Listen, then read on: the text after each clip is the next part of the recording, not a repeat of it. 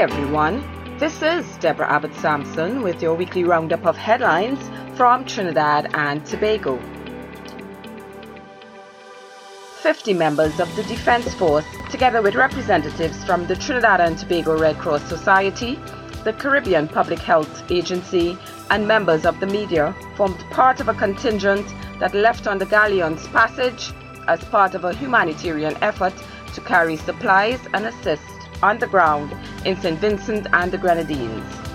76 Trinidadians were repatriated on the return sailing. Soca artist Skinny Fabulous is of Ascension. He has teamed up with other local artists and cultural ambassadors to distribute food supplies and care packages to those affected.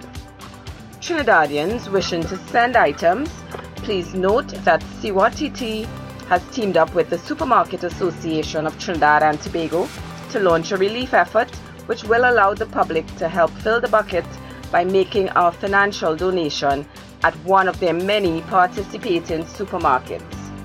The buckets will contain mostly non-perishable food and medical supplies, most of which it hopes to have produced by local suppliers, some of which have already made a commitment to subsidize their goods for the buckets. A list of the partnering supermarkets is seen in the full transcript. XXO Creations, in collaboration with This Week in Trini Production, we are coordinating clothing for the people of St. Vincent and the Grenadines. Send us a message, we will send you a location for delivery. A law to allow the electronic payment of court fines was passed in the Upper House last week. The Electronic Payments Into and Out of Court Amendment Bill 2021 was considered and passed in the Senate by government and independent senators. The opposition has been absent from sittings as they continue to voice their concerns over the well-being of members following the Prime Minister's positive COVID-19 status. This amendment would remove the need for physically going into the courts to make payments.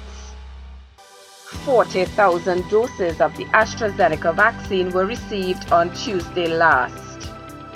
This was a gift from the Honorable Narendra Modi, Prime Minister of the Republic of India, in response to a letter sent by our Prime Minister, the Honorable Dr. Keith Rowley. These have been added to our current stock and will be used in our vaccination rollout. I am Deborah Abbott Sampson, and you are listening to Headlines from This Week in Trini. These are just some of the headlines seen in Trinidad and Tobago this week. You can check your daily newspapers online for details. It's now time for our COVID stats update. We started this week with 518 active positive cases and 148 deaths. As of yesterday, Sunday, April 18th, we had 847 cases and 153 deaths. To curtail this upward trajectory, COVID-19 restrictions were again implemented from Thursday, 15th April. Beaches are closed, in-house dining is prohibited in restaurants, casinos, bars and cinemas, and public gatherings were reduced to 5 persons.